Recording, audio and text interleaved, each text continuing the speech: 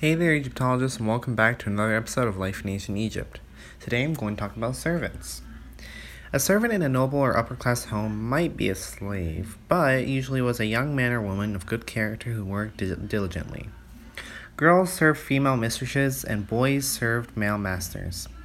A young person would enter service around the age of 13 and could rise to a prominent position in the household.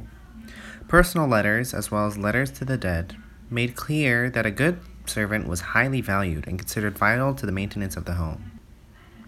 A good servant would serve as his master's messenger and personal butler, but could also rise to the position of overseeing other servants in the house and holding considerable authority. Servants could sometimes find themselves working for unpleasant and demanding masters, but they are usually treated well. There is an often repeated story of Pepi II and his aversion to flies. He would smear servants with honey and set them at distance around him to attract the insects. This story is inaccurate, however, as Pepi II actually used slaves as his human insect repellents, not servants. The purposeful mistreatment of a servant would have been considered unacceptable behavior back then.